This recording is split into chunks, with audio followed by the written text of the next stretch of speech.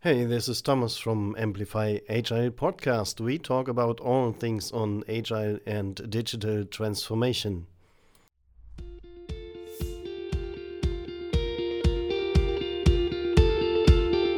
So, welcome to our series Amplify Agile. In our last episode, we talked about what digital transformation is and what triggers the digital transformation. And today, we're going to talk about digital transformation anti-patterns, so kind of the opposite, what blocks digital transformations. But stay tuned, we are also going to talk about how to avoid and resolve these blockers. And I'm so proud to have me again today, Konstantin Popov.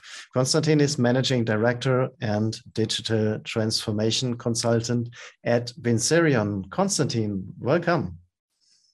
Thomas, thank you very much. It's a pleasure to be here. Yes, my first question for you would be, why should we actually talk about impediments and anti-patterns of digital transformation? I thought most transformations are quite successful. What do you think? What is the usual success rate? Thomas, you would think so, right? But in reality, and according to Gartner and other sources, about 70% of the transformations fail. And the rest are under-delivering the transformation value. Wow, that's a lot. That's a lot. So many failures. But why is that? Can you tell us what stands in the way of digital transformations? There are many different challenges. I think one of the challenges is common anti-patterns. And these are the things that we do due to inexperience, right? Or we are being advised to do this.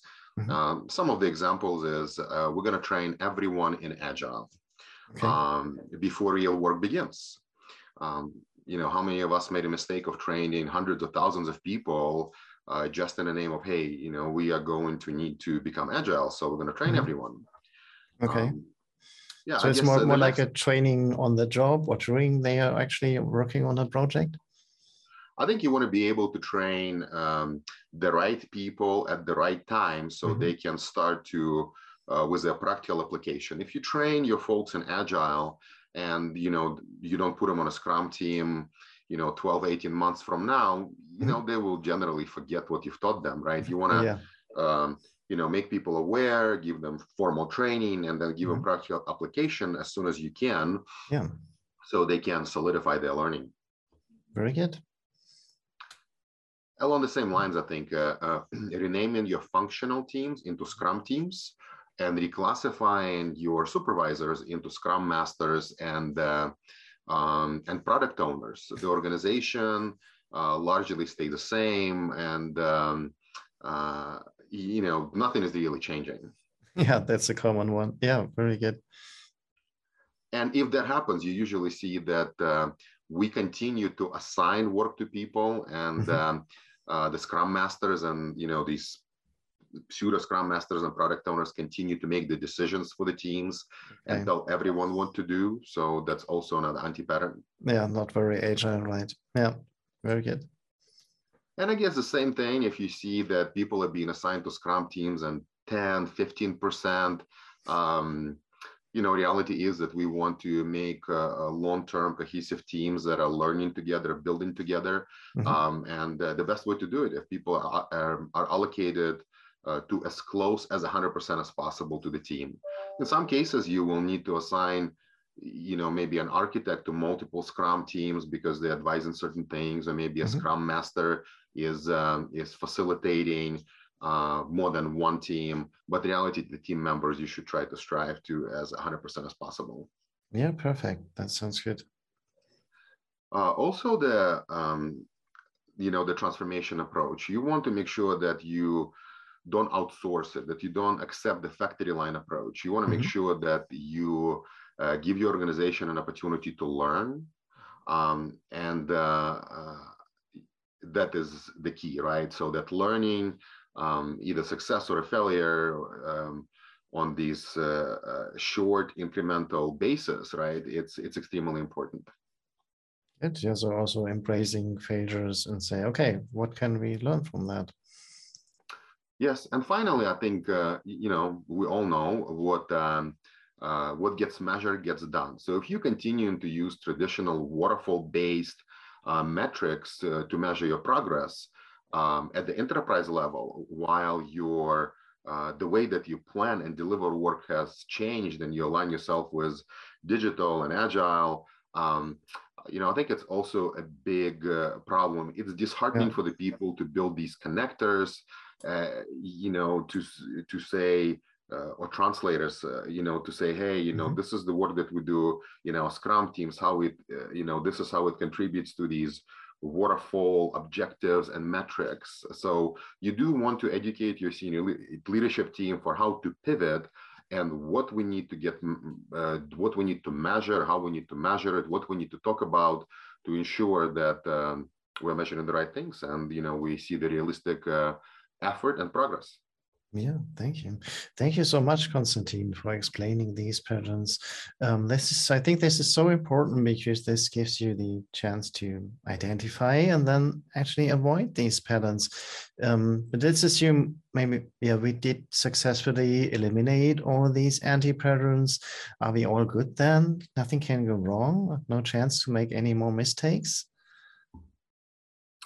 There are many, Thomas. I think the number one thing for me here would be not taking your culture into the consideration when you're designing a transformation or when you're going through a transformation. Yeah. Every organization is different. Every organization has a rich history. It has a personality that has been involved in building that. If you fail to consider that culture and the people from the very beginning, you're going to create resistors. Yeah. And at this point, the focus of your transformation effort will be on tending to the needs of the resistors rather than managing real change. Okay. Yeah. A lot of these transformations originate in IT. So they are perceived to be IT-centric. Let's take the cloud adoption, cloud first strategy, for example.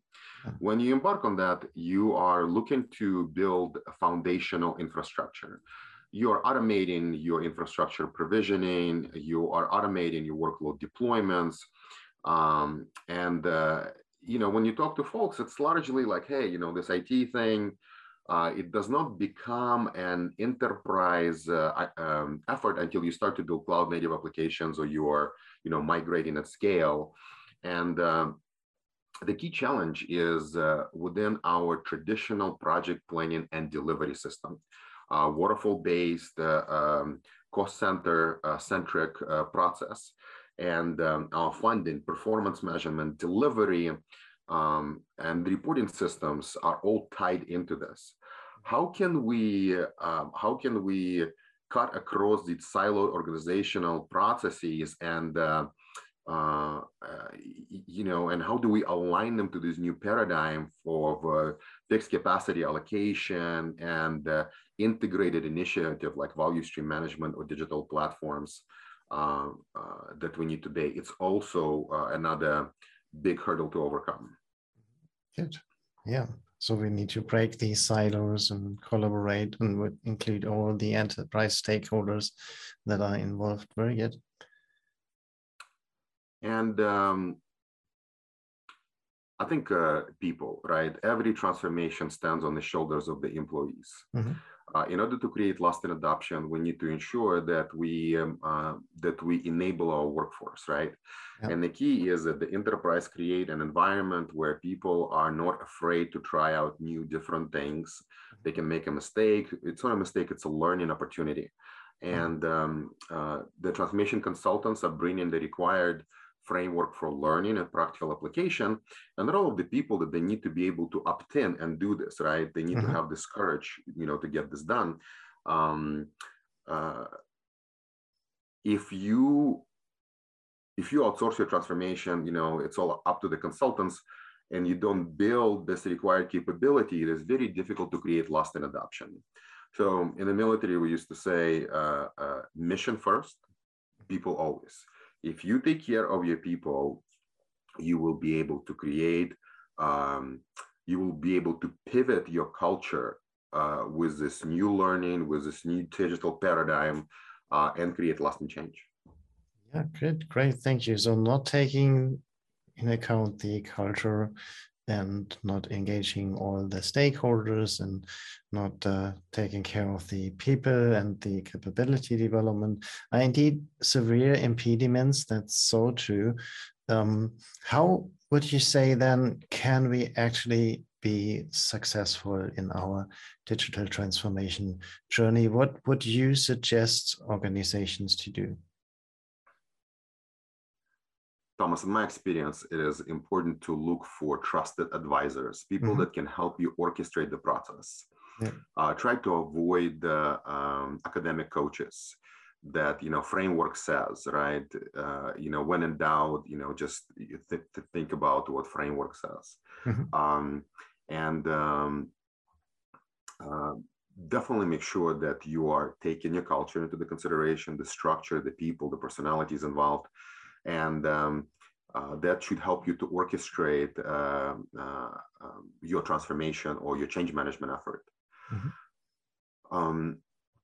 Charter your own course. People that tell you that, hey, listen, I've tried this in a Fortune 5 company and we were successful.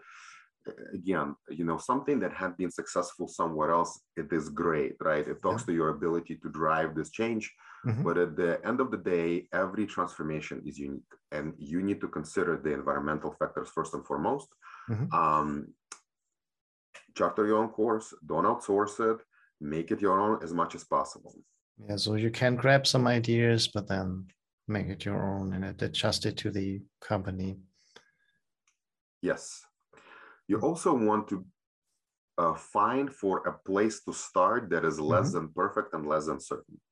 Yeah. And what I mean by that, if you invest all of your time into identifying a perfect opportunity to start, you have invested so much time into planning, analyzing, developing this. So in reality, you're taking a very waterfallish approach to this effort. Identifying a place to start that, that can feel, is like, I'm not really sure it's the right place to start. And starting to learn from that, and then delivering or over-delivering on the commitments that you're making will help you establish trust with your stakeholders and will help to make the transformation viral. People will want to participate in something that is successful. Okay, yeah. So you're saying not including the rolling it out to the entire organization, but starting in one department or area, or what would be what you say about what would be a right place to start? I think the entry point can be anywhere, can even be in IT, but the sooner you will find a way to engage all of your enterprise stakeholders, the more successful your transformation is going to be. Yeah. And I believe that enterprise lean portfolio management practice is a very good place to bring in stakeholders outside of the IT organization, outside of that digital effort to the table, and start to get to align on, why is a common work intake process is important? What is our common taxonomy? What is our common teaming approach? And we can make these small decisions collectively. And over time, we'll make a number of decisions and we'll establish a team and the trust, that will help us drive this large scale organizational change. Yeah, good. Thank you. Anything else? Lastly, I'm going to say it again. You have to take care of your people. If you fail to address fear in your organization, it will be extremely challenging. And fear is everywhere. If we are talking about let's say cloud adoption again, right? What happens to our infrastructure assets analysts? What happens to data centers and all the people that are working in it? If we are automating our deployment of workloads into the cloud, what happens to all of the people that are working in release management, right? So we have to ensure that we align our people on what are we doing, why are we doing this, and what their role will be in it. Thank you so much, Konstantin. This is very, very valuable input. I think like looking for advisors and avoiding those academic approaches, grabbing the ideas, making it your own ones, engaging the relevant stakeholders and taking care of people. Very good. So finally, what would be your key takeaway for our participants? Thomas, I was very fortunate to attend a town hall with Microsoft CEO Satya Nadella. And one of the things that he said resonated with me greatly. And I carry it with me even today. The quote is, "We need to convert Nietzsche's courage in the face of reality into the courage in the face of an opportunity." Good. That's a nice one. Fantastic. Yeah. Thank you so much, Konstantin. And thank you, dear participants, for attending our session today. If you have any feedback or questions, leave us a comment or drop us an email at amplifyagile@aptio.com. We'll address your questions in direct answers or maybe even create a new episode based on your questions. And don't forget to like and subscribe, and see you in the next one.